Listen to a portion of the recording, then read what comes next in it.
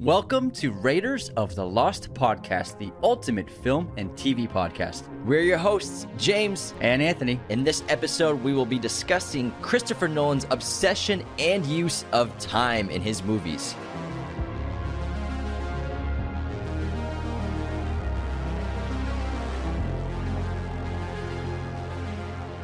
All right, movie friends, let's get into this really interesting discussion. James and I, as you all know, are massive Christopher Nolan fans. We always look for reasons to get Nolan in the podcast, and we came up with this interesting idea of discussing how he uses time and his films and his storytelling and writing, and especially with the visual filmmaking. Yeah, time is the most common motif and plot point in Christopher Nolan's movies. Even films like Insomnia, Dark Knight Rises, where they seem obviously clear-cut linear storytelling films, he's still using time as a thematic element, and that's why it's such a fascinating concept to talk about, because even when he's not using it in movies like Memento, where we're telling two stories at the same time, two plot lines, one forwards and one backwards, or a time dilation in Interstellar, or a slowing down of time in Inception, he still has time all over his films, all over his stories. It's something that he has been obsessed with. I got to stop you there because I disagree with you as time being his most important storytelling device. Did I say important? Well, what'd you say? Most common. Most common. Dead Wives is number one. Right. Dead Wives, dead time. He loves killing wives. We'll do a whole episode on Nolan Dead Wives. Emma Thompson better watch out. Just kidding. But time, I think, is the most common motif and plot point in his movies. He has a massive fascination with time. I think it's really interesting because human beings can only experience time in one way, going forward. Sometimes it feels like it's moving fast, sometimes it's moving very slow, but that's all we can experience it. But film allows us to experience time in a whole new spectrum. We can go back in time. We can watch movies in nonlinear story structure like Pulp Fiction or Memento or The Prestige, Batman Begins, and see time in a really interesting, fascinating way where you're watching the present, future, and past of a storyline, of a character, of a sequence happening all simultaneously in one project, one plot, but all over the place. And it's really interesting. I think film is one of the only mediums where you can do that. And I think that the obsession with time and the fascination with time for Nolan is really valid because if you think about it, time is the most important commodity that we have. It doesn't matter how much money you have, time still continues running out for you, and everyone has only a finite amount of time. And so I think that's really interesting how Nolan's always exploring this theme and always exploring the idea of time. And his approach to time, it varies from film to film. And also, he always avoids the cliches that you see. There's no time travel in his movies. Tenet is not time travel. If you saw our episode on it, and we'll describe it again in this episode. Not in what we normally see. We'll get to that in a little bit. Yeah, it's more of reversing, like experiencing time in reverse rather than time travel. He always avoids the grandfather paradox, and those are things when you think of a time-based movie, it's always going to be time travel. We're always going to have some kind of grandfather paradox, and I love how he's always avoided that cliche and approached time in very unique ways as storytelling devices. Famous sequences like like Cooper watching the videos of his kids after he's only experienced an hour of time himself, but they've aged 20 years. 23 years. Inception, similar idea of time moving so slowly that if you're in limbo, you're stuck there for decades, maybe even longer, but it's really only a short period of time in the real world. I love how he approaches time. It's very unique. Nobody ever really does it like him.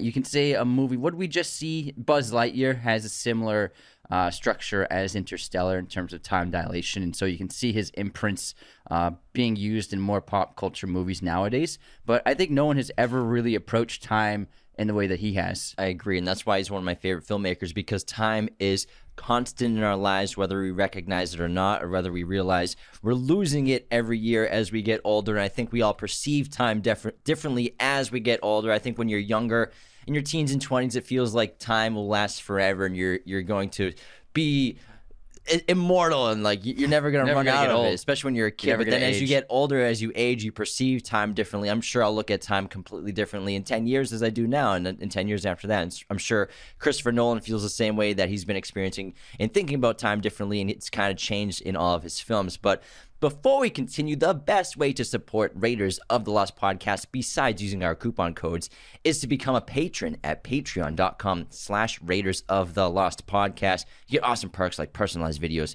Patreon shoutouts on the show, weekly bonus episodes that every patron has access to, as well as our $10, $25 tier, and $100 tier patrons have access to our Discord, where we interact with you every day and do our watch parties. $25 and $100 tier patrons also get their own custom episode. You pick the topic, you pick the movie, whatever you want us to talk about. We make a custom episode for you. $100 tier patrons are also executive producers on the main podcast episodes. You can hear your name at the end of every main episode.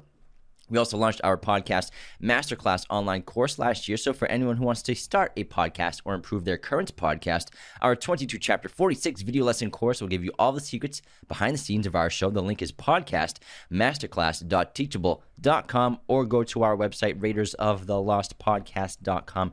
It's right there on the homepage. Thanks so much for tuning in around the world.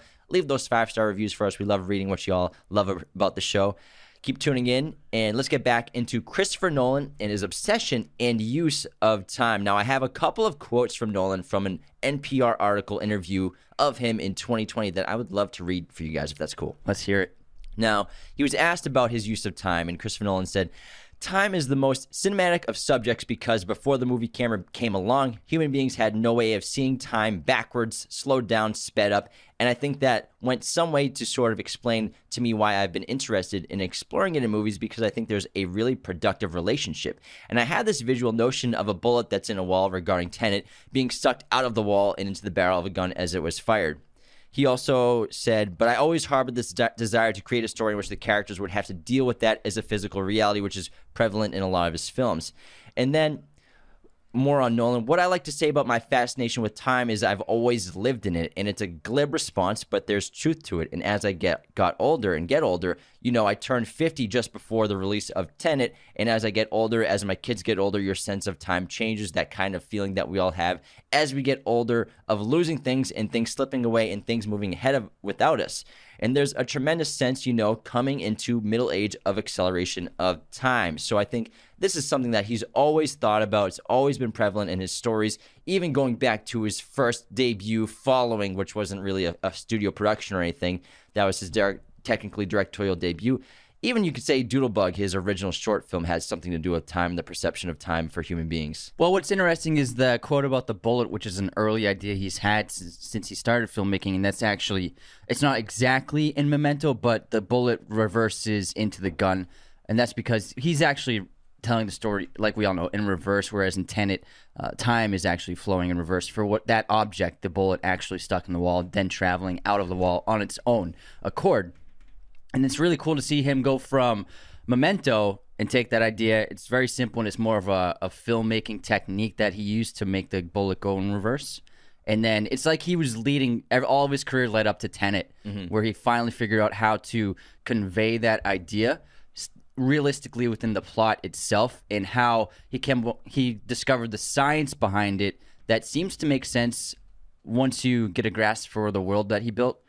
And it's not the filmmaking that's making the bullet reverse, not reversing the film, but it's the actual bullet itself within the world he built. And it makes total sense scientifically, and with the physics of it actually moving, this object is moving in reverse on its own accord, as opposed to the rest of the environment and it's within. So it's really interesting to see how he started with this concept and how he basically bookended it with Tenet, and everything led up to that, but also following Memento, basically all of his films. I really would like to talk about first his use of flashbacks.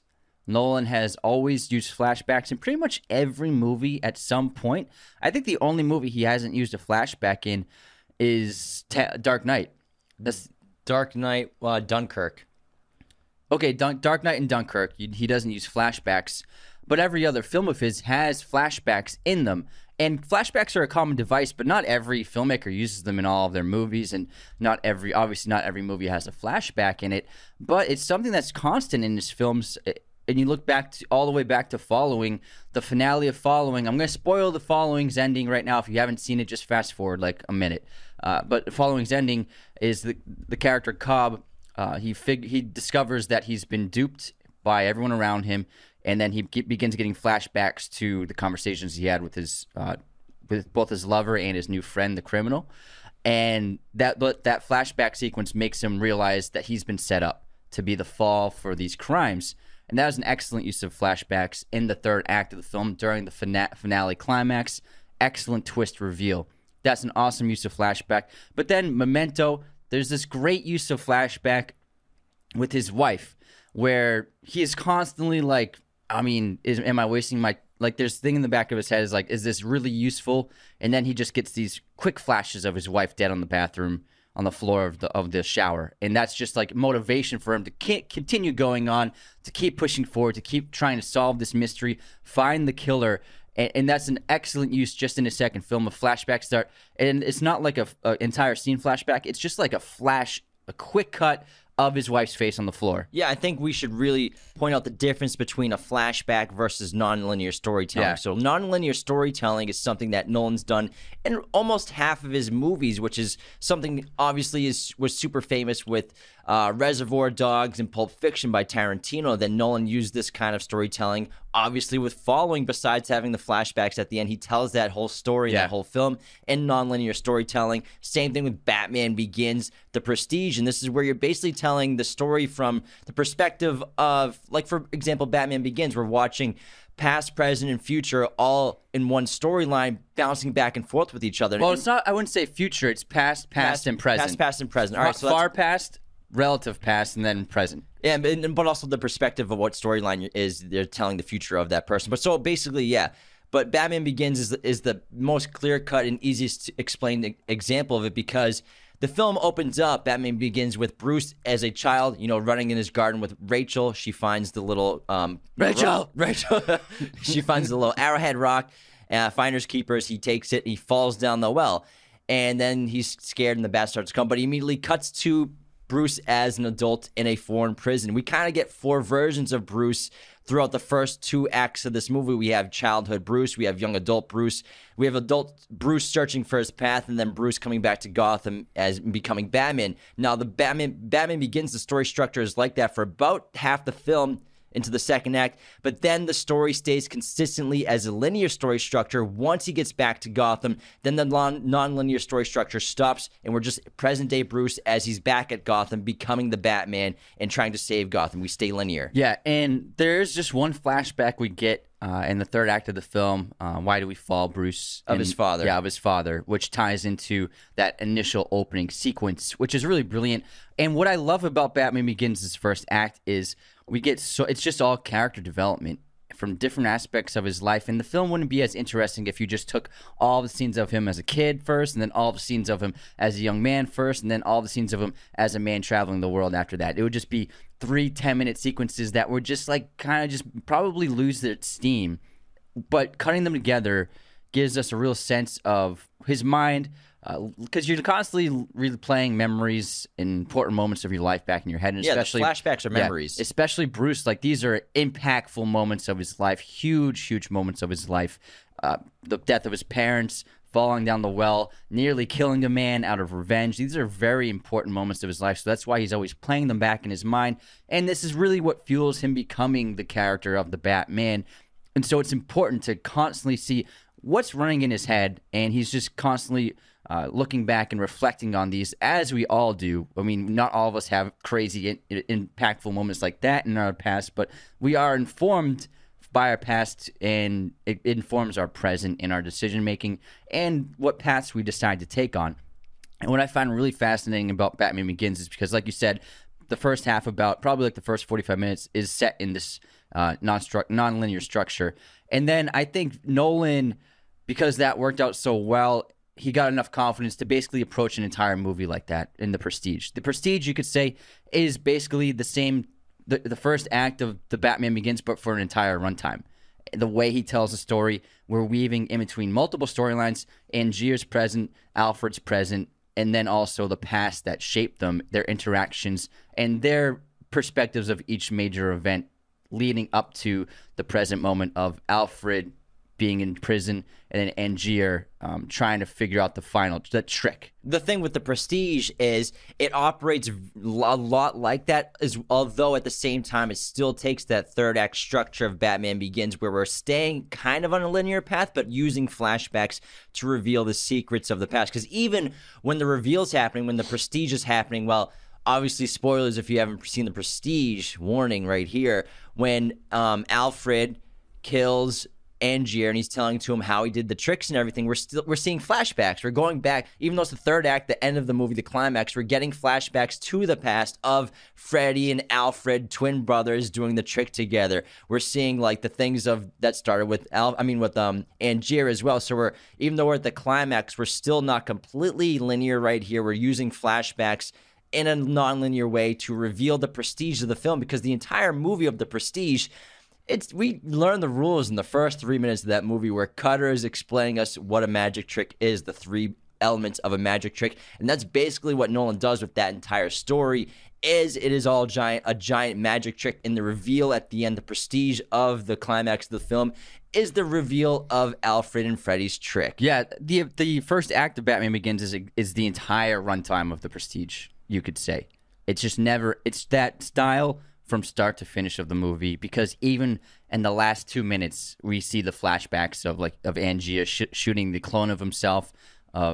Everything's being revealed from the past in this present moment, and it's the end of the movie. Yeah. And so I think he felt so confident in his abilities of writing this story that way after the first act of Batman Begins went out so well. And what's interesting about the Prestige is the book, it's different in the movie in terms of it's a really interesting way the guy wrote the book. So it's told in 3 perspectives, basically. It's the perspective of this young man who finds the journal of, I think Angier was his great-grandfather or grandfather, and he's trying to learn about the past of his father. But we're getting told the storyline of the journalist, who's like the main character of the book, basically. He's writing a story. Okay. He's not even in the movie. He's investigating. He's not in the movie at all, which is a good thing. It wouldn't have made it as good a movie. He's investigating the situation and finding more about his past. We also the first half of the book, we get the story of Alfred Borden and then obviously Freddie Borden, the Bordens together. And then the second half of the movie is going through Angier's journal. So we go through each magician's journals separately, while cross-cutting with the narration and kind of the present day events of the grandson journalist trying to investigate everything, coming up with a story. If you really want to strip the Prestige down to its bare bones, the entire movie's flashbacks and what's really happening in present time is both men reading the journals of each other. Yes, that's it. And then the entire that's what's happening in the present. It's actually not. It's not that much time passing by in the present, up to the most present moment for both characters. But the 2 hours of the movie is flashbacks. Which is very interesting. You could argue the present timeline of the Prestige is while Alfred's in prison, and then Angier is he goes to get the trick from Tesla, the contraption, then comes back.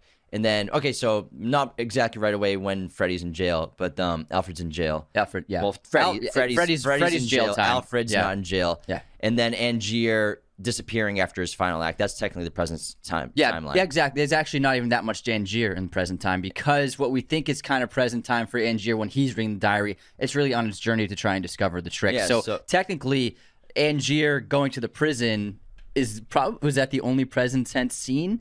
There's other than the ending. Cutter at the end, other than the ending, as the new Lord. Yeah. So basically, what Nolan's doing in the Prestige is the journals is his way to tell the story non-linearly with memories and with journal entries, and that's what we're seeing most of the movie. Which makes sense, because it's two men telling the story and together. And it's cut together. It's just that's what's interesting because it's similar to Memento, where it's 2 storylines being told at the same time. Whereas in a Memento, what's so interesting about this screenplay, and he got nominated for an Academy Award for this script, is one of his only nominations. Yeah, it's crazy. It's told in reverse chronological order. So there are 2 storylines in Memento being told at the same time. So Leonard Shelby is the main character. He has memory loss. He's investigating, trying to find his wife's killer. He can't make memories after 5 to 15 minutes, something like that. He starts to forget things. That's why he's got tattoos everywhere. He's got notes for himself everywhere. Keeps photos and all that. one storyline of Leonard is going forwards in time, and this is whenever it is black and white. And then the other storyline is going backwards in time, and this is the storyline that's in color. And nonlinear storytelling, and the way Nolan tells this story and cuts it all up, it's really fascinating because the benefit of it is it's a story of a man with short-term memory loss. It's an interesting concept. It would make a solid movie if you just told it chronologically. But telling the story in reverse chronological order propels this film to great heights of storytelling. It keeps the viewer confused and intrigued at the same time. It puts us in Leonard Shelby's shoes. We don't know exactly what's going on. We're kind of like in the way his mind operates. And, you know, for example, the film opens up with the reverse Polaroid of the Polaroid. We can see the image, but Leonard Shelby took the photo, and then we're going backwards through time until the photo goes back inside the camera of him finding his, or of him killing. Yeah. We can spoil it. Yeah, we can spoil it. Of killing him in the photo, Joe Pantoliano's character, which is the end of the movie. Yeah. But technically, that happens, first scene of the movie is after he kills Joe Pantoliano. And like you said, he, just like he does in all of his movies, like Tenet, like all of them with these complex concepts, he shows you the rule right away, and he shows you what he's doing right away. The opening is, the story's being told in reverse. The best way to show that is actually seeing a Polaroid camera go from being finally the picture being going from exposed to covered in gray before it's, and so you can see that the Polaroid is being reverse exposed. So that tells us this is going to go in reverse scene by scene. Yeah, and just think about it when you're watching the black and white scenes, it's him just like meeting, I can't remember Joe Pantoliano's character in the movie. Yeah, me either. Meeting him, like talking to him on the phone, and then eventually meeting him, and then when he starts to meet him and interact with him, and that's when the story's going backwards, although it feels like that story's going forward. So it's really interesting way to tell a story, and you kind of just think of it as like a sideways U, where the black and white... The black and white storyline is the top part of the U, and then we're curving down and going backwards with the color storyline. But then he tells that all at the same time. I would say that the black and white storyline, you could say it's actually not even really happening. I like to look at that sequence as Nolan explaining what's happening, who this character is, and it's not really. It doesn't have any bearing on the plot itself, other than informing us who this character is and what life is like. It helps us really get a sense.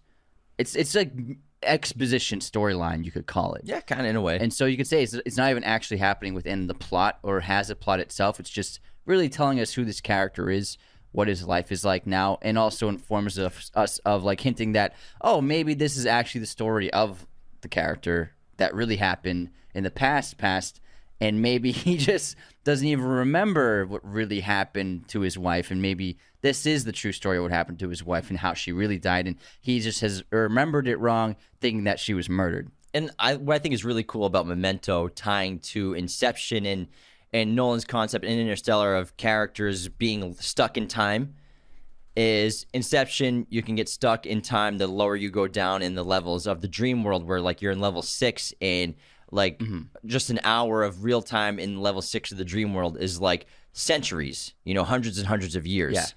And then in Interstellar, obviously we have time dilation, which we'll get into a little bit, where You can get into it now. the closer, well, I want to relay this to Memento, where, you're kind of stuck in time where the closer you are to strong gravity, time slows down. So for example, when the characters are on Miller's planet, 1 hour on Miller's planet is 7 years in Earth. And also, the closer you are to Gargantuan, the black hole, the more intensely time slows down. So the stronger the gravitational pull, the more slowly time goes. That's why Cooper is over 100 years old, but he hasn't aged an hour since he was inside the black hole. Same thing with Brand when she's on the planet at the end of the film. She hasn't aged at all, and she's over 100 years old as well, probably because she also flew very close to the black hole, the core of it. So that's why she experienced extreme time dilation on the planet with Cooper, as well as traveling across the black hole, the horizon. And now that they're kind of sort of not technically trapped in time, but in a way they are, because they haven't aged, sort of. But then Memento, Leonard at the end of the film, he traps himself in a loop, technically you could say, of time. And he traps himself in a loop of, he's caught the killer. A mind loop. He's in a mind loop, where he wants to always stay in this loop of trying to find his wife's killer. And he's already found the killer, and Teddy tries to tell him that, but then he kills Teddy, and then he makes all these clues for himself to tell him the falsities of his of the truth, where, you know, don't trust Teddy, don't trust his lies, but trust this woman over here, and don't trust this person. So he sets himself up to continue this endless loop of technically time of investigation. Hey, it's Kaylee Cuoco for Priceline. Ready to go to your happy place for a happy price? Well, why didn't you say so? Just download the Priceline app right now and save up to 60% on hotels. So whether it's Cousin Kevin's Kazoo Concert in Kansas City, go Kevin, or Becky's Bachelorette Bash in Bermuda, you never have to miss a trip ever again. So download the Priceline app today. Your savings are waiting. Go to your happy place for a happy price. Go to your happy price, Priceline. The way I look at Memento is that there was never a killer of his wife. It's that his wife, he killed his wife by accident, because in the black and white storyline, he tells the story of, what's the character's name? He Which tells one? The story of the man with the wife. Crap. Look it up real quick on IMDb. Sorry, everyone. But in this story, the man that Leonard's telling the person on the phone about is this man with short-term memory loss, and although he was really great, Sammy Jenkins. Sammy. So Sammy, even though he had short-term memory loss, something he was really great at was giving his wife insulin, and he couldn't do. His wife had to take care of him day and night. Because he was basically incapable of taking care of himself, but he was excellent at providing her insulin shot every day. He did it like a surgeon. He was very precise, did it perfectly. And so his wife, Sammy's wife, tired, she couldn't bear to do this anymore. She used his disability as an advantage to kill herself by having Sammy give her an insulin shot, and then a few minutes later asking Sammy to give her the shot again. Then a few minutes later, asking Sammy to give her the shot again. And he perfectly gave every shot, but he forgot that he gave the shot already to her, and that's how she died. I look at the film as that's how Leonard's wife died. And then he is blaming her death on a killer. And so her death in the shower is actually probably her dying from being overdosed with insulin. She probably fell into the shower in the bathroom, collapsed onto the ground. That's how she died. And so he is remembered it incorrectly, thinking that someone killed her, where in fact he's the one who killed her by her basically tricking him into killing her. Yeah, so that's how I look at Memento. Okay, so that means that when Leonard is telling the story to Teddy, on the phone, of what he used to do in terms of being an insurance claims operator or agent, going to we don't know he's on the phone with Teddy. Well, he's on the phone with someone. So it could be Teddy. It could be, because sometimes you hear Teddy's voice on the phone. He's talking about how we're seeing Sammy as somebody else, that older man. He says that Sammy was in a car accident which caused short-term memory loss, and his wife didn't believe it, or his wife wanted to actually prove that Sammy really had this short-term memory loss, and her way to prove it, because she was losing her mental health was slipping because of Sammy's condition. So she's like, I actually really need to test this to see if he's actually has this mental disability now, or this handicap, and because it's killing her inside. And she tests it out by, hey, Sammy, it's time for my medication, Sammy. And each time she asks, she's just even more and more emotional, and finally probably realizes that, my God, my husband is completely gone, and it'll never be the same. So it's a tough film to watch, but that would mean that obviously Leonard is Sammy Jenkins. He's just picturing somebody else in his mind, and it's somebody else's wife when he's telling the story about it. The story he's telling, it's actually a memory, but he's remembering it as a story someone told him. And he comes up with the assault and rape of his wife, causing the memory loss, causing the death of his wife. That way he doesn't blame himself. So he doesn't have to blame himself. That's how I look at Memento. And so even when he's talking to Teddy that we found the killer, it's not even the real killer. Exactly. Probably. Yeah. Who knows? Exactly. That's a really great, interesting way to think about it. Thanks, man. It's probably right. It could be right. But you can interpret it however you want. Yeah. That's what's great about it. And then, I mean, but what's interesting about Nolan and using different storylines to tell a story like Prestige, like Memento, like Batman Begins, is he always tries a new way of doing it, a new approach. I like how he always pushes himself. I think that's one of the reasons why he has such a intense fan base and why so many people love his films, because he never takes the easy way out. He's always trying to push the boundaries of writing and of storytelling, and he's always trying to come up with something fresh and new. And I think that's why people respond so well to his films. And I think most impressively, the fact that Dunkirk made so much money, $500 million. It's a war film set in the UK. and yet it made huge amounts of money in America. That had never been done before for a British film to make that kind of money. And Dunkirk, he continued to push the boundaries of how he approached writing time in his scripts by using the triptych storyline the plot outline of you have three plots. We're watching them visually at the same time, but each one of these plots actually takes place over a certain period of time. So we have the land sequence, the land storyline, which takes place over a week. The men stuck on the beach. That entire sequence from start to the end of the film takes a week of time. And then we have the air sequence, played by the pilot's played by Tom Hardy and the other actor. That sequence from start to finish of the film actually only takes 1 hour in their time to pass. And then the boat sequence with Mark Rylance's character and the young actors, that entire sequence from start of the film to the end of the film is a day of their time. And so I thought it was so brilliant to approach a film this way. And I can't think of a movie that ever did it this way. Maybe another film has done it maybe with 2 storylines that I can't think of, but to use 3 storylines. And when you watch the movie for the first time, it can be confusing. But he does give you a text warning of the rules. Yeah. Like we always say, he tells you. Nolan tells you the rules of his films in the first couple minutes. Always does. But it's still, even with that, it can be hard to follow, especially if you aren't familiar with Nolan and are obsessed with his movies like we are. But a second viewing and even a third viewing make Dunkirk a really rewarding experience, and then you can really see exactly how he laid these plots out, and it's just really brilliant because it's to show Dunkirk's event.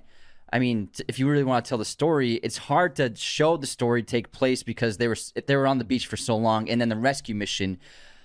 Most films would approach it as the rescue mission would happen in like the third act, but he's showing you the dogfighting and the boat sequence from the first act, and I thought it was just a really brilliant way to translate these 3 kinds of events that happened to culminate in the rescue mission. And I thought it was just really brilliant.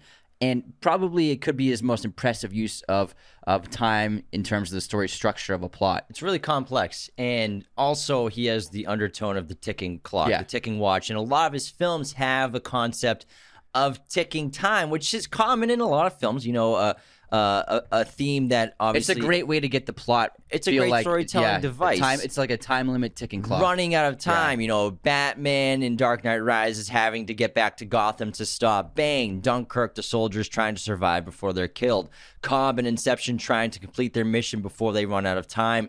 Tenet using time as a tool, technically, with the temporal pincer to stop Sator and his plan. So running out of time. Interstellar trying to get off the water planet in time so that they don't waste enough time there. It's a theme and motif in every single one of his movies, which is super fascinating. But also he uses the ticking clock in the actual score of his last 2 films, Dunkirk and Interstellar. They have the ticking clock in the actual music. Yeah, and so Dark Knight Rises, time is a theme there with a race against the clock, which is a common theme in a lot of movies, but it's still a theme there. Dark Knight... But it actually has a ticking clock in it. Yeah, exactly. But Dark Knight has another form of time that Nolan likes to use in his movies, synchronization, where a lot of events are happening at the same time. Most famously, this is done in cinema, I think, probably at the end of The Godfather, when Michael Corleone has the 5 assassinations going on to end the war and to take control of the country, basically. So he takes out all the other heads of families at the end of that movie during the christening of his nephew. And so synchronization in The Dark Knight is a major use of time in the film. The 2 most important sequences are the opening heist of that movie. We have the synchronization of the heist, which we have the guys on the rooftop who have to disable security, the guys at the vault, and then also crowd control guys in the bank. And then even time comes into play in the heist when the bus driver comes to that knocks over the guy who is questioning the Joker under the mask, why he shouldn't kill him. So time is huge in that opening heist with synchronization. And then also Joker's use of synchronization in the triple assassination attempt in the second and third act of the film, where he has to kill the police commissioner, the judge, and then Harvey Dent all at the same time, because if he doesn't, then the others will be able to warn each other of the assassinations going on. So all 3 must occur at the same time. He nails 2 of them, but he's unable to kill Harvey Dent because Batman shows up to rescue him at the fundraiser. Exactly. And he's become famous for his third acts having the three three plots happening at the same time. And so this actually happened first with Batman Begins, where you have actually it's only two. So Batman chasing the train, and then also Gordon and what he's doing. And so there's those two main storylines. you can throw in Rachel. Rachel. Okay, escaping, so Rachel. So trying to survive. There are three storylines happening at the same time simultaneously, and he's cutting from one to the other throughout the entire third act. So that's the first time he did that. And it's become a commonality in a lot of his films. The Dark Knight, you have the three. Dark Knight Rises, you have three as well. And so he took that structure of his third acts, and he made an entire film out of that with Dunkirk, you could say. Having three storylines happening at the same time, but for the entire runtime of the film. So just like how he got the first act of Batman Begins, how he played with nonlinear storytelling for a portion of the film, and then made an entire film like that with The Prestige. Again, once he got confident with this storyline structure for the third acts of many of his movies, he felt confident enough to tell an entire film's runtime with three storylines happening at the same time. Now, we all know Nolan's movies are very confusing. So why don't we take a break for our brains? Yeah. Stop talking about time for a little bit and head on into our intermission. We need it.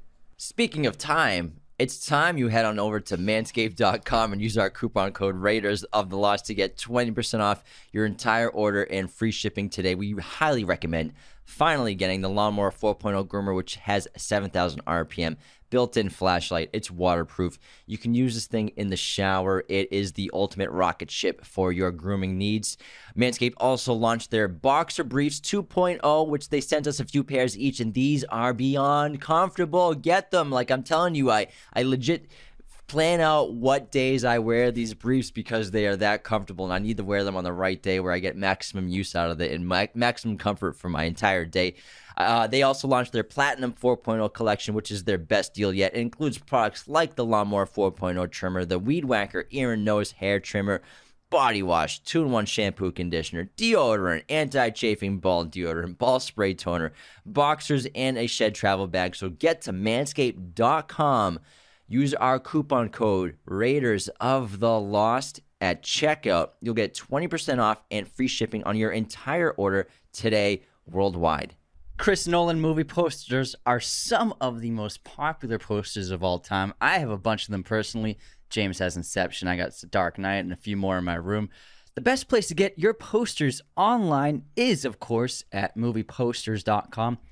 Use our very special coupon code Raiders10 to get 10% off your order today. They have a gigantic selection of pretty much every movie and TV show imaginable. Everything from your favorite Nolan movie to your favorite classic, horror movie, foreign films, Marvel, whatever you want, they got you covered with their massive library of options.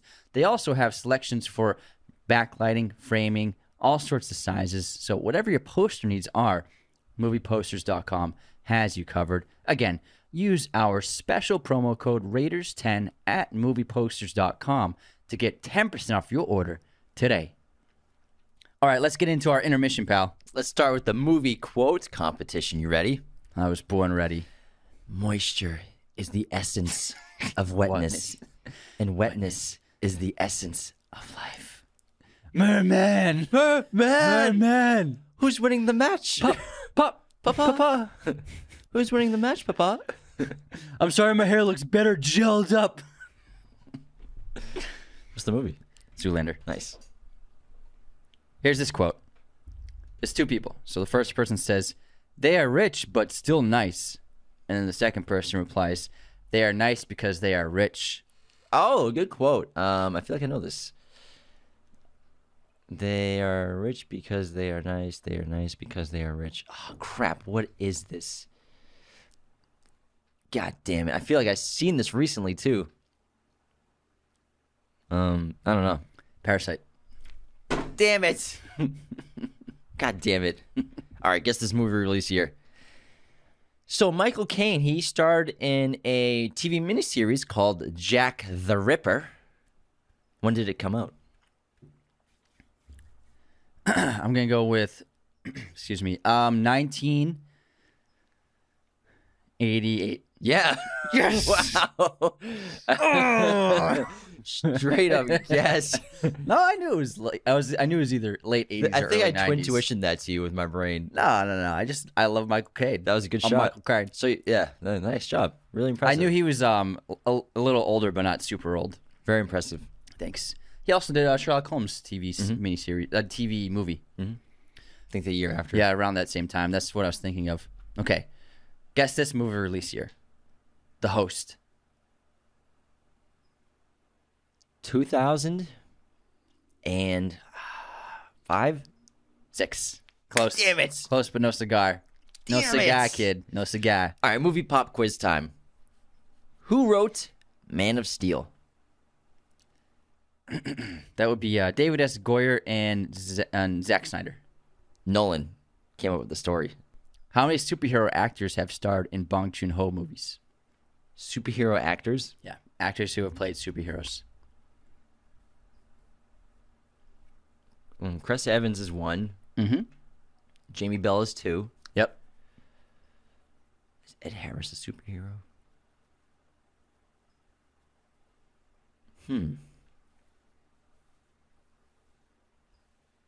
I'm gonna final guess 2. What is it? Jake Gyllenhaal starred in Okja, Oh my god, that's and right. then Tilda Swinton Yeah. in Okja and in yeah. Snowpiercer. Snowpiercer as Yeah. well. The what's her name? Sorcerer Supreme. Yeah. Good question. That's a great question. I Thanks, like that man. a lot. I was like, Did you come up with that with yourself? I might have. Yeah, I did. That's one of my favorite questions that's ever been asked. That's really good. I'm glad you liked it. I did a Bong Joon-ho trivia this week. I could tell. Mm-hmm. All right, who we got for haters, unsubscribes this week, Anthony? We got some good hate. We got some good unsubscribes this week. We got a 1-star review too. Oh, really? Yeah. 1 star? We haven't had one in a two while. 1-star reviews. What? Okay, hold on. Let me do the unsubscribes first because these are good. Landon H. Oh, really? Characters that have telekinesis never fly? You guys should check out the movie Chronicle. Unsubscribed. He got me busted. And then we have Ethan Reed, 75. That does it. Longtime listener. I have yet to say this, but this does it. Unsubscribed. I have. You ready for these? I'm sorry. Got another one on. And then in the movie poster giveaway post, Tanner Mead wrote, "If you don't pick me, I'll unsubscribe." And Couch Harmonies on our weekly chat wrote, "Hungover, unsubscribed," because I told the hungover story. That's it. All right, ready for these 1-star reviews? They're so mean. Oh my goodness. I guess so. Holy crap! Like people actually took the time to write these. Raiders of the Lost Losers.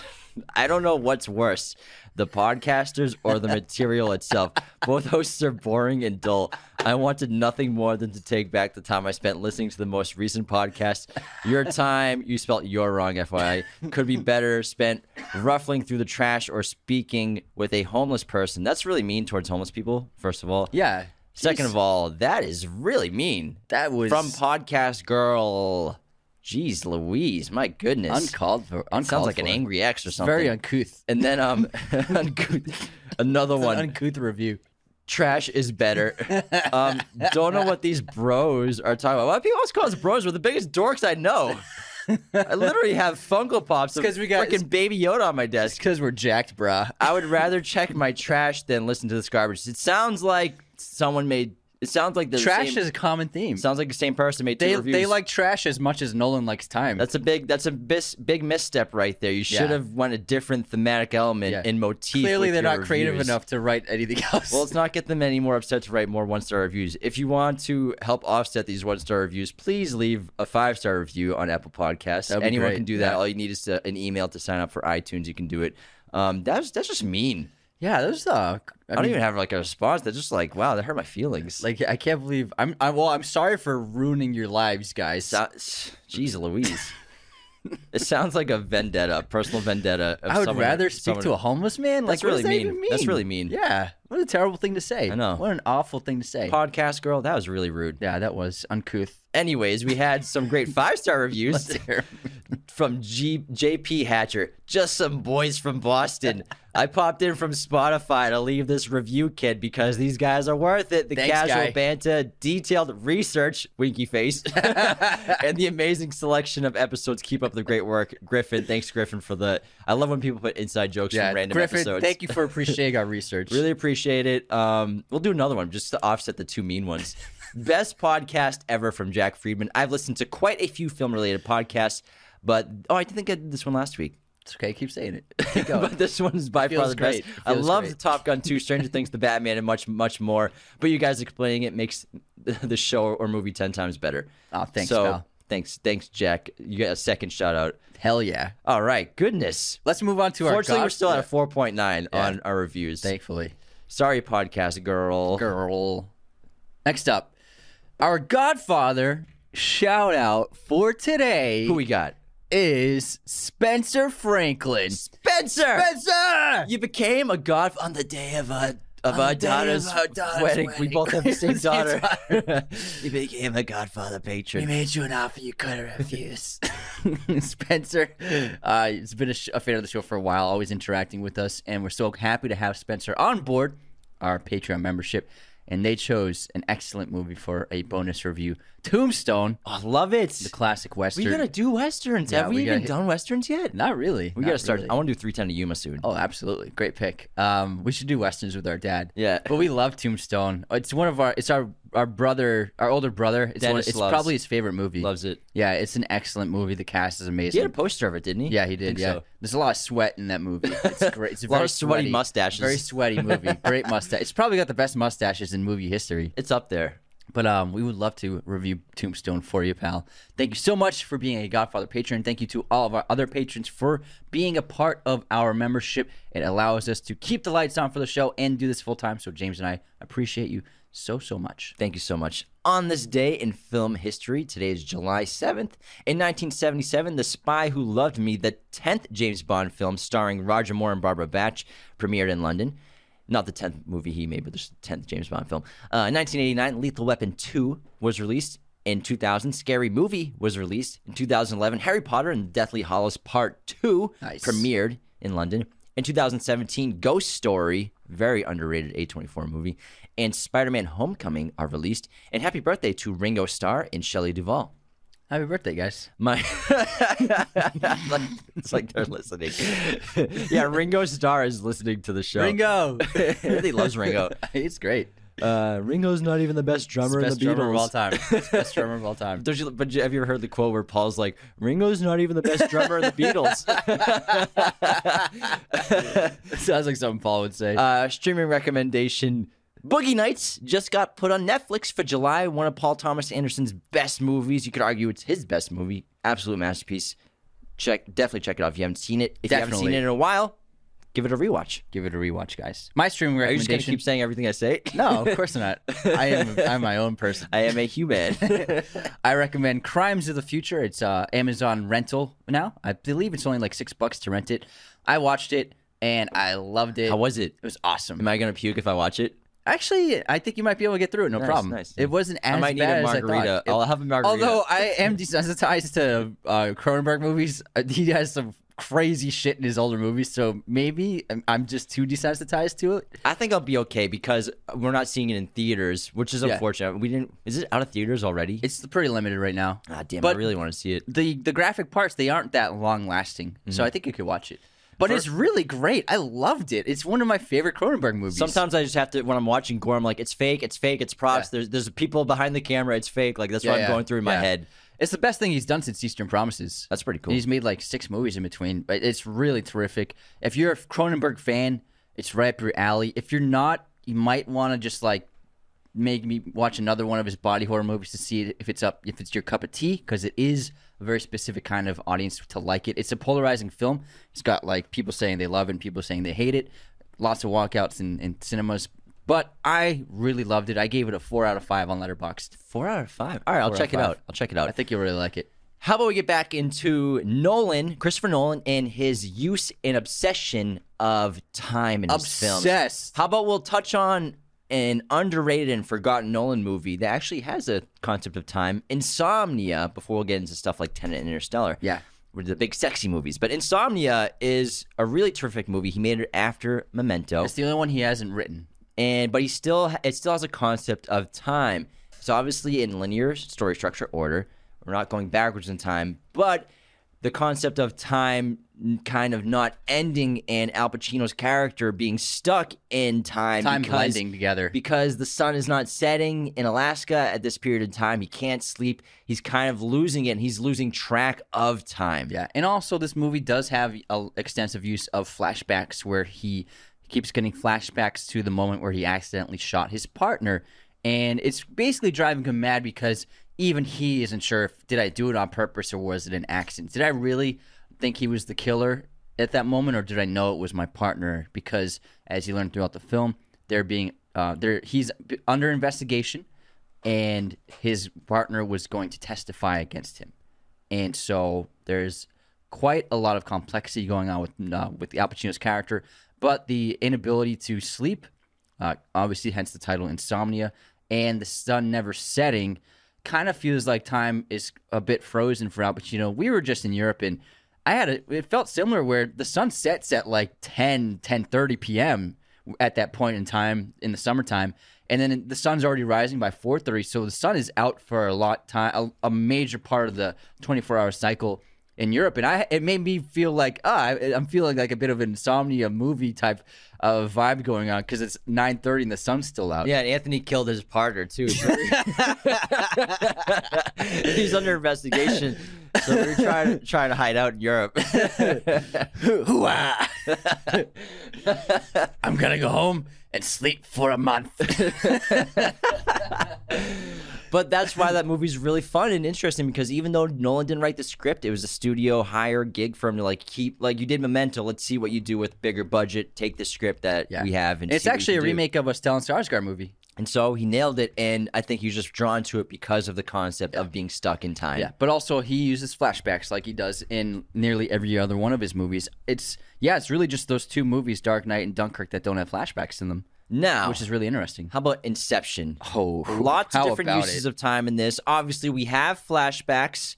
We also have memories that we have playing out as entire scenes rather than like a quick flashback. We do have quick flashbacks as well. And then also even like Cobb's prison of memories is a really interesting concept of time. But so Inception has the concept of time slowing down at different levels of the dream world, and it's a world where this technology has been invented and created where you can go inside dreams. And Cobb is somebody who's kind of a pioneer of this realm in technology and uses it as he sold it on Shark Tank. Yeah. He uses it for criminality, where he goes inside minds to learn secrets and perform inception, rarely, which has happened before. He's just technically, it's not like he does that as a job. Yeah, it's just for stealing secrets. He's done it before, but it was an accident. Yeah, it was an accident. Yeah. He didn't mean to do it. Now, you can go in different levels of... Well, he meant to do it. He didn't mean for it to kill her. Yeah. That's... Okay, he meant to do it. Sorry. So we're just like all over in the dream place. world, you can go in different levels of dream worlds, dreams within a dreams. We've all seen the movie.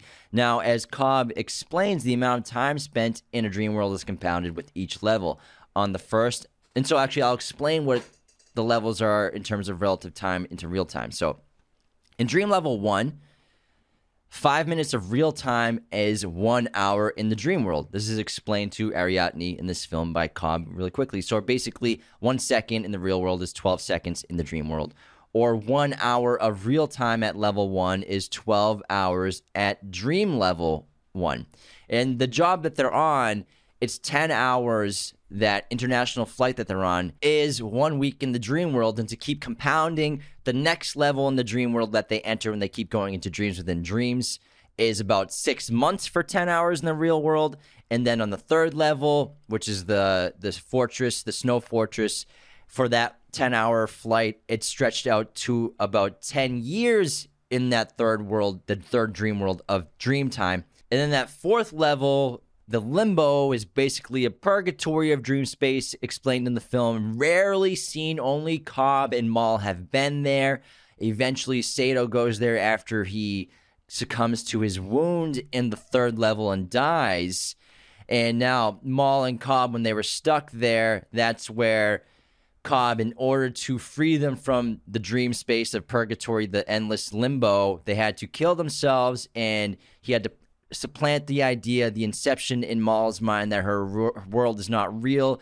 Eventually, they woke up by killing themselves in the train tracks. However, when she woke up to reality, the dream was still inception and planted inside of her mind that her reality was not real because she lost sense of reality. She thinks her reality is not real, kills herself again. That's when she really dies. So my guess is that limbo is not even a level, because the way to enter limbo is to be killed within the dream. So level 3 is the snow fort, Yeah. and so the level after that is limbo. You get put to sleep again to go to limbo, which is technically level 4, a place that only Maul and Cobb have been to. Okay, so level 4, yeah. All right. So level 4, but if you do the math, level 5 and 6, that's what it comes out to. So, but in level 4, still 1 hour of real time is about 2.5 years of dream time, and Maul and Cobb spent something about like 50 years in that limbo realm, and Cobb had to perform inception on Maul at that level because her mind deteriorated so much she lost the concept of her reality and thought that the dream world was her reality.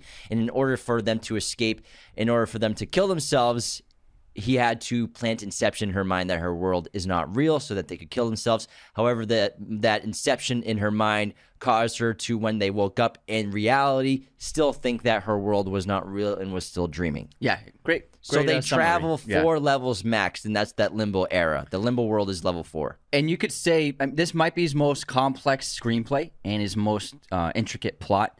I think Inception might be my favorite Nolan movie as I think about his filmography, because of how, this had never been done before. The concept had been done in Existence of entering, it was a VR game in Existence, another shout out to Cronenberg again, where you plug into this game and then there's the idea of like, is this reality or not? But it had no semblance of time. It was just like, is this real or not? Whereas Nolan took that concept, compounded it, and also threw in the idea of time dilation into the plot, which is just so terrific. Nothing had ever been done like this before. And I love Nolan used his filmmaking to help translate what was going on to the audience, to keep us from being confused by using incredible use of slow motion, especially like some memorable parts is the van falling off the bridge in super slow motion until it finally hits the water, finally making the second kick that will work. And also Lee Smith's editing of Inception. He's been Nolan's longtime editor. Editors get very little credit in terms of a movie's success, and he did not even get nominated for this film. I think he should have won the Oscar for Best Editing. It's some of the best editing that I've ever seen in a movie because it's such an intricate plot. And like we were talking about with 3 different storylines going on, there's more than 3 storylines going on at the same time, I believe. Maybe it's 3, but when you compound that, 3 storylines happening at the same time, each level. Yeah, each level it's happening in a different. Technically, yeah. So it's 3 storylines that turns into 4 when he goes into purgatory because we have Yusuf in the real world, the first level of the dream world with Joseph Gordon-Levitt trying to create the kick with the elevator. Then the Arctic world, the fortress is the 3rd level of the then Limbo storyline. Then Limbo turns into kind of its own separate storyline where we have 2 storylines going. He just wakes up on the beach, Yes. but then at one point 3 is happening. 3 is happening, yeah. But they're all happening at their time is moving differently for each of them, so you can't edit them. Traditionally, they need to be edited in a certain way, and just the way Lee Smith picked what parts to choose, what moments to put in between these moments, I think it was just really flat out some of the best editing ever done and vital to the story. Going on to Interstellar, there are a lot of different themes and uses of time in this film. Obviously, the most common one in the movie and exciting is time dilation from gravity. Now, time dilation is real. Time goes faster the farther you are. For example, with Earth, the time goes faster the farther away you are from the Earth's surface compared to the time on the surface of the Earth. This effect is known as gravitational time dilation. It was predicted by Einstein in his theory of general relativity and has been verified in the real world multiple times by experiments. So basically, time runs a little quicker outside of Earth's atmosphere versus if you were on Earth. So say an astronaut in space for a year, they would age faster. Not age faster. Time would just go by seems faster. Time is Yeah. perceived as faster. So Gotcha. basically, it can be translated into meaning that the closer you are to something large, the slower your clocks will run. However, that means if your two clocks are the same distance from the two objects, one which has a much stronger gravitational pull than the other, say a planet for one clock and a black hole for the other, the clock around the more massive object will run slower, even though both clocks are the same distance away. Now, a GPS satellite, which orbits about 12,500 miles above the surface of the Earth, is further away from the Earth than those of us who live on its surface, obviously, which means that our clocks on the surface will appear to progress more slowly relative to the clock on the GPS. Unfortunately, we really need these clocks to operate in sync with each other, or the location information you get back starts to be increasingly inaccurate, defeating the point of having GPS in the first place. This effect can be mathematically calculated, so we can correct for this slight difference in clock speed by setting the GPS clock to run a little slower than normal, just a tiny bit slower, as it's literally just nanoseconds. It's not like a large amount of time. And so if you think about it, the true speed of time is in open space, Basically, in the yeah. universe, and then whatever Arguably. planet you're on, or close to whatever planet, that slows down the universe's speed of time. Or the closer you are to the planet, because the in gravity, space-time, the planet, the mass is what's pulling time and space to itself, creating the gravity. Never thought about that. Now, time dilation is shown in the film with being close to the gravitational pull of Gargantuan, the massive black hole, which Miller's planet is orbiting Gargantuan pretty closely, and that's why we have massive time dilation on this planet, where 1 hour on Miller's planet equals 7 years on Earth. And that's what those waves are caused by, is the gravitational pull of Gargantuan. And as our astronauts Cooper and Brand, the surviving ones from Miller's planet, come back to the main ship, the Endurance, after leaving Miller's atmosphere, they have found out that 23 years have passed by the time they get back on Earth. So everyone on Earth has aged 23 years, even though it's only been a couple hours for them on the planet, on Miller's planet. Now, I know we explained this in the Interstellar episode we did.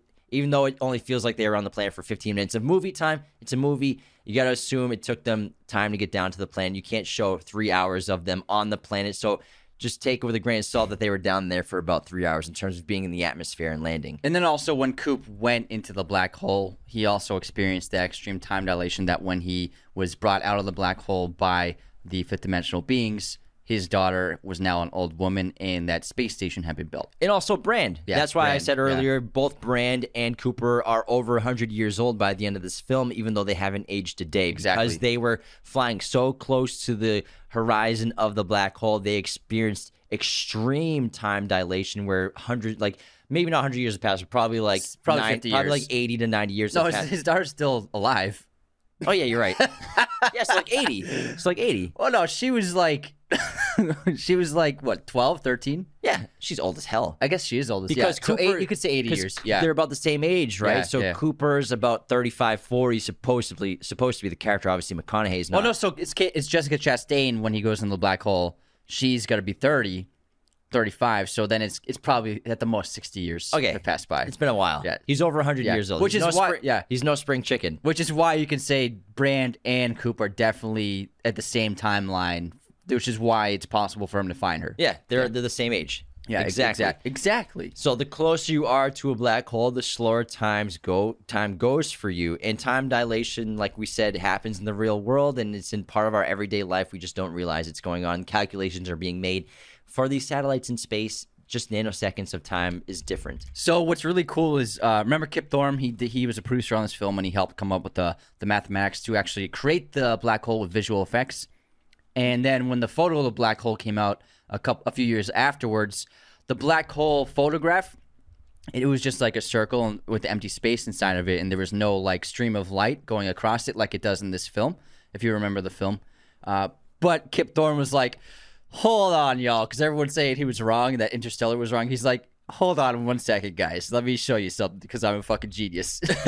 So he took a 3D diagram of the image of the black hole, the real image, and then he's like, let me just turn it a little bit. So he turned it just 60 degrees, And then once it was rotated, it was an exact replica of the interstellar black hole with the beam of light going across it. And then he even enhanced the image because they're so low quality, that image of the actual photo of the black hole. So he increased the quality of the image and sharpened it a bit. And then it was like the black hole from Interstellar. So he's like, yeah, I was right, y'all. It was just the image, the photograph of the black hole was just like from the top of the black hole. Whereas in the movie Interstellar, we're looking at it from the side. So he was right. So you could see the horizon. Exactly, yeah. Now, there's another concept of time in Interstellar where it's not time travel, but it's communicating through space-time using gravity, which Cooper finds out he can do at the end of the film when he's inside of the Tesseract that was created by the fifth-dimensional beings that used to be humans who got him and sent him here and needed him to communicate to Cooper the data from inside the black hole. To Murph, the data, the quantum data from the black hole that they received, that TARS gave him, and he communicated through a watch hand, through time, with gravity, the quantum data, and binary. And also with the dust and with the books using gravity. Exactly. Yeah. So gravity, we find out in this film, according to Christopher Nolan, his universe, gravity can travel through space-time. Can't travel through time. Like, when he asks Brand, like, can't we just, like, what if we meet the fifth-dimensional beings? Can't we just rewind time? Can't we go backwards? She tries to explain to him that, time cannot be, it can be stretched, but it can't be bent. You can't go backwards. And time to these fifth-dimensional beings is kind of like a circle, sort of like the aliens in Arrival, time traveling, going forwards in time can just be like climbing a mountain or something, or going through a different point of time is like going into a canyon. They need Cooper to use love to pinpoint the specific times, the specific points in time to find Murph with the watch to relay the quantum data. So love and gravity transcend time. And the Tesseract is what allows him to use gravity because it's a fifth-dimensional construct, and that's why it's able to three-dimensional construct. Three-dimensional construct. Fifth-dimensional world. Of a fifth-dimensional world. So that's why he's able to transcend time with gravity because of the Tesseract. Confused? We've done episodes on all these, so it's actually a great episode. Yeah. The Tenet one's great. Excellent episode. And Tenet, tons of time stuff going on in here. So get ready for this one. I love this movie. We've also done an entire episode on this. It's one of my favorite episodes we've done. Now, the main time concept in Tenet is inversion. Now, inversion is a process whereby an object or person has its entropy reversed, essentially flipping its chronology so that from that point on, it travels backwards in time instead of forwards. In the film, this process is achieved via a turnstile, a temporal reversal engine that has a distinct entrance and exit, ensuring the object person doesn't accidentally come into contact with its past future self and cause the universe to implode. And this isn't exactly time travel like Anthony was talking about earlier. The main theme I think you have to realize about inversion in Tenet is, like Neil says, what's done is done. Time has happened forwards and backwards in this movie, in this world. All you're doing when you're being inverted or reverted with the turnstile is just traveling that timeline backwards or forwards in real time. It's like hitting the reverse button on the object or person, and they're just flowing in reverse rather than time travel device. A time machine would send you back. It would like shoot you to a certain point, whereas inversion, you're literally going from the point where you started the inversion and just rewinding basically from that moment to finally reach the destination that you want to.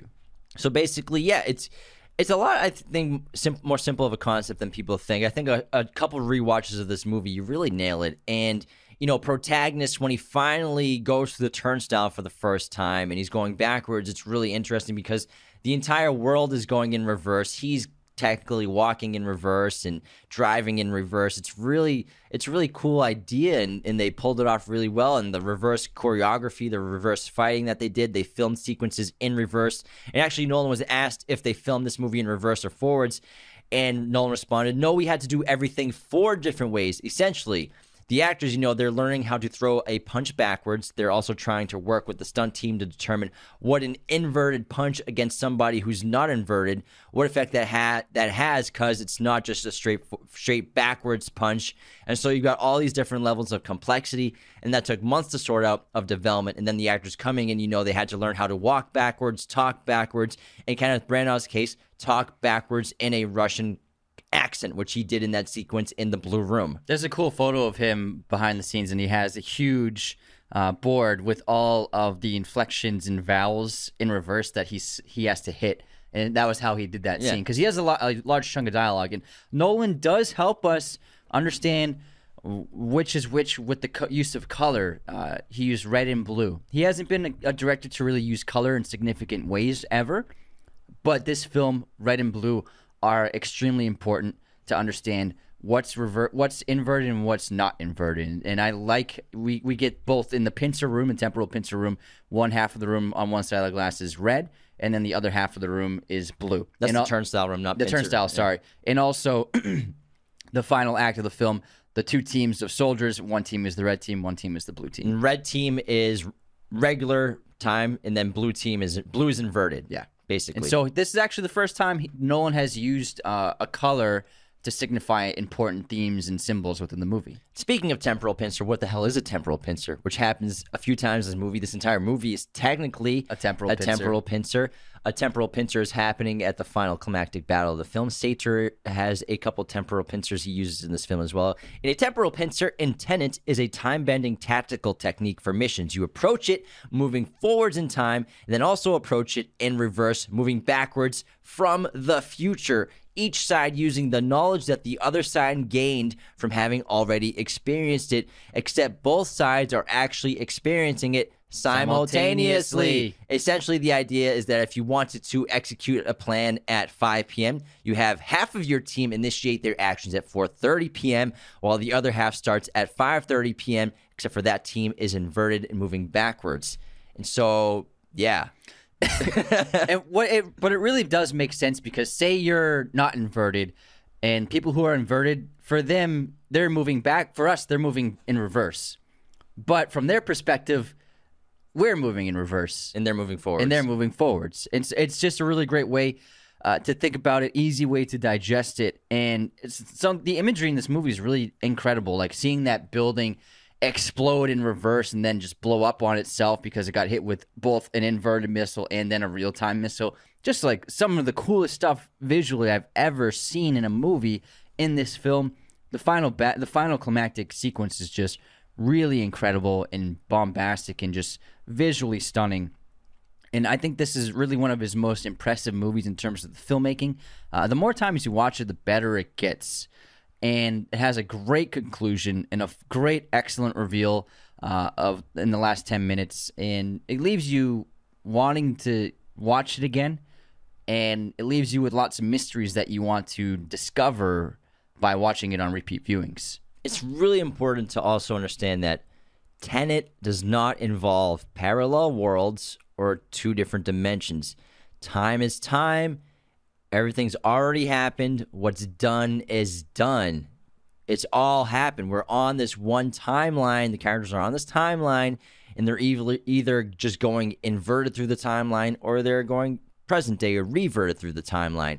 And a lot of people question concepts of, did Neil spend decades traveling back to work with protagonists? Did the theory that is Eves, played by Aaron Taylor Johnson, also Michael Caine's character, are they the same person? Was he traveling backwards, reverted for 25 years after he aged 25 years?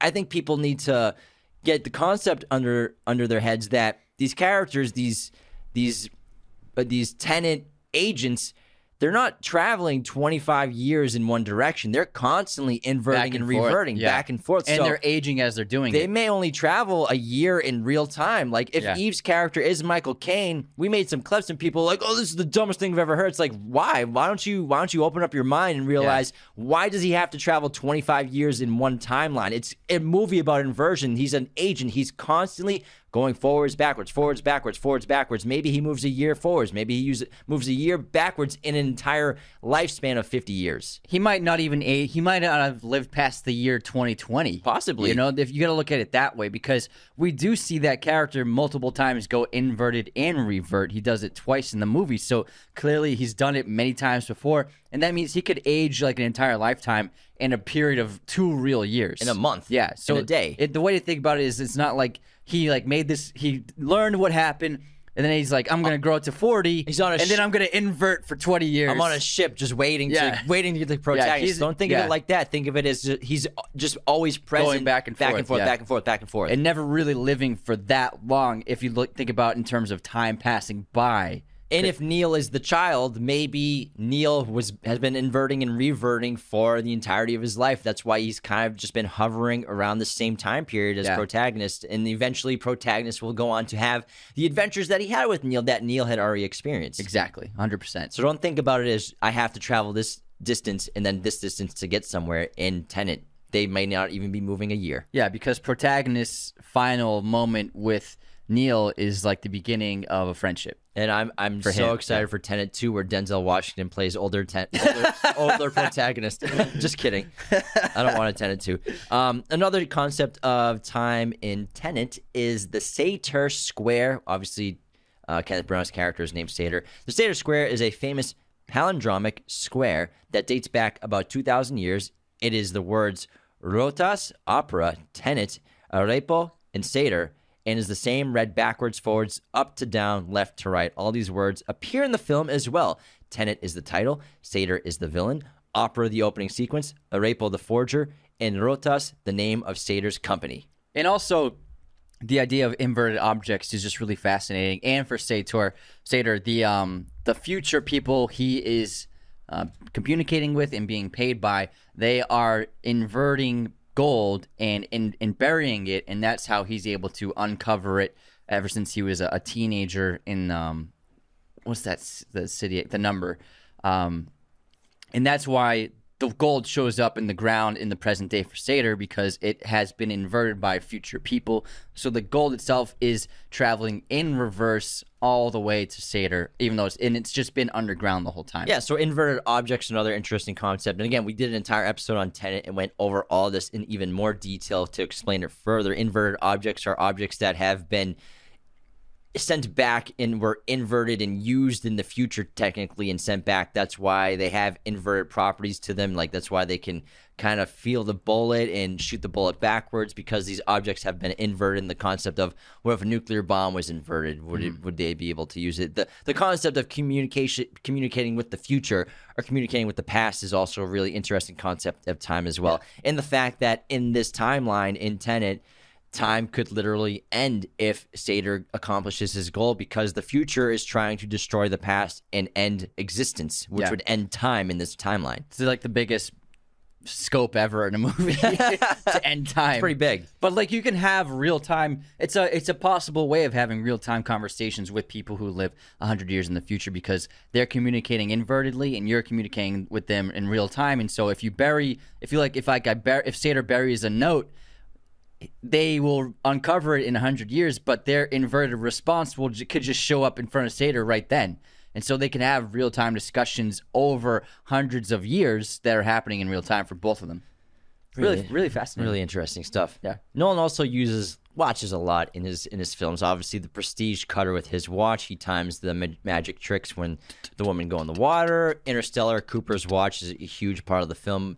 Obviously, he gives him and his daughter the same exact watch. Then he uses the watch and the watch hand to communicate the quantum data through space, time, and using gravity. Inception, Cobb, and his watch. So watches are a thematic element and practical element in a lot of his films. Clocks, watches to show time as a concept. Yeah, you see a ticking clock in a lot of his movies. I think every single one of his movies, he's got a watch or a clock ticking. Something. Yeah. You got anything else? I'm pretty happy with. I got everything. I think I covered everything I want to talk about. It's a lot. So, and again, he's always avoided time travel. True, and I'm so curious how he's going to use time in Oppenheimer. He's going to use it somehow. the nuke is gonna go blow up in reverse. Because he's done. I'm guessing it'll be similar to Batman Begins. Is my guess. Maybe it's possible some nonlinear storytelling. I guess that'd be really He interesting. can't help himself. But if you think about it, his last 3 movies, he's used time in completely different ways, with time dilation in Interstellar, Dunkirk triptych storytelling, and Tenet with inversion. Even before that, Dark Knight Rises with Race Against the Clock, Inception before that. So he's been using time differently in all of his movies. So it's really fascinating to see what he's going to come up with for Oppenheimer. And also, there's a possibility that Oppenheimer might be his first like traditional movie without any time funkiness.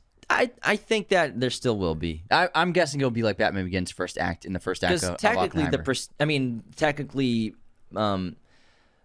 Insomnia is his most clear cut linear story structure 100%. without funking around with time, even though we talked about how There's it feels like flashbacks, time has been still. He still fuses in. Even The Dark Knight has concepts of time. Dark Knight Rises have concept of time. So I think all of his movies will have time.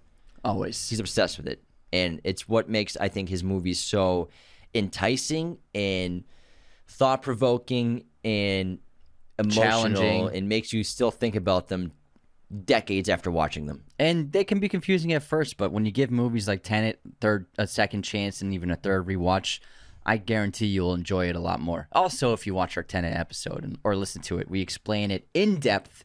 But I think that's why his movies are always so beloved and successful, why he has such a big, rabid fan base, because he does something different.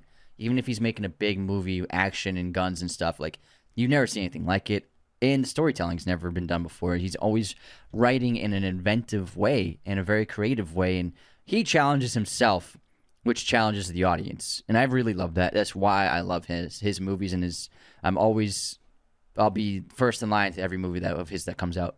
First? First. Oh, yeah, you will. If you're not first, you're last. All right, we can't wait for Oppenheimer coming out in 2023. Very excited about that. Thanks so much for tuning into this episode on Christopher Nolan and his use and obsession with the concept of time. Become a patron at patreon.com/Raiders of the Lost Podcast. Leave those 5-star reviews. Take care, everybody. Talk to you soon. Goodbye, y'all. This episode of Raiders of the Lost Podcast has been executive produced through Patreon by Cody Moen, John A. Graz, Calvin Cam, Lauren Smertz, Tyler McFly, and Luke Eccleston. Thank you so much for supporting our show, everyone. Raiders of the Lost Podcast is a mirror image production. Sound mixing done by Jacob Kozler. Opening music by Chase Jackson.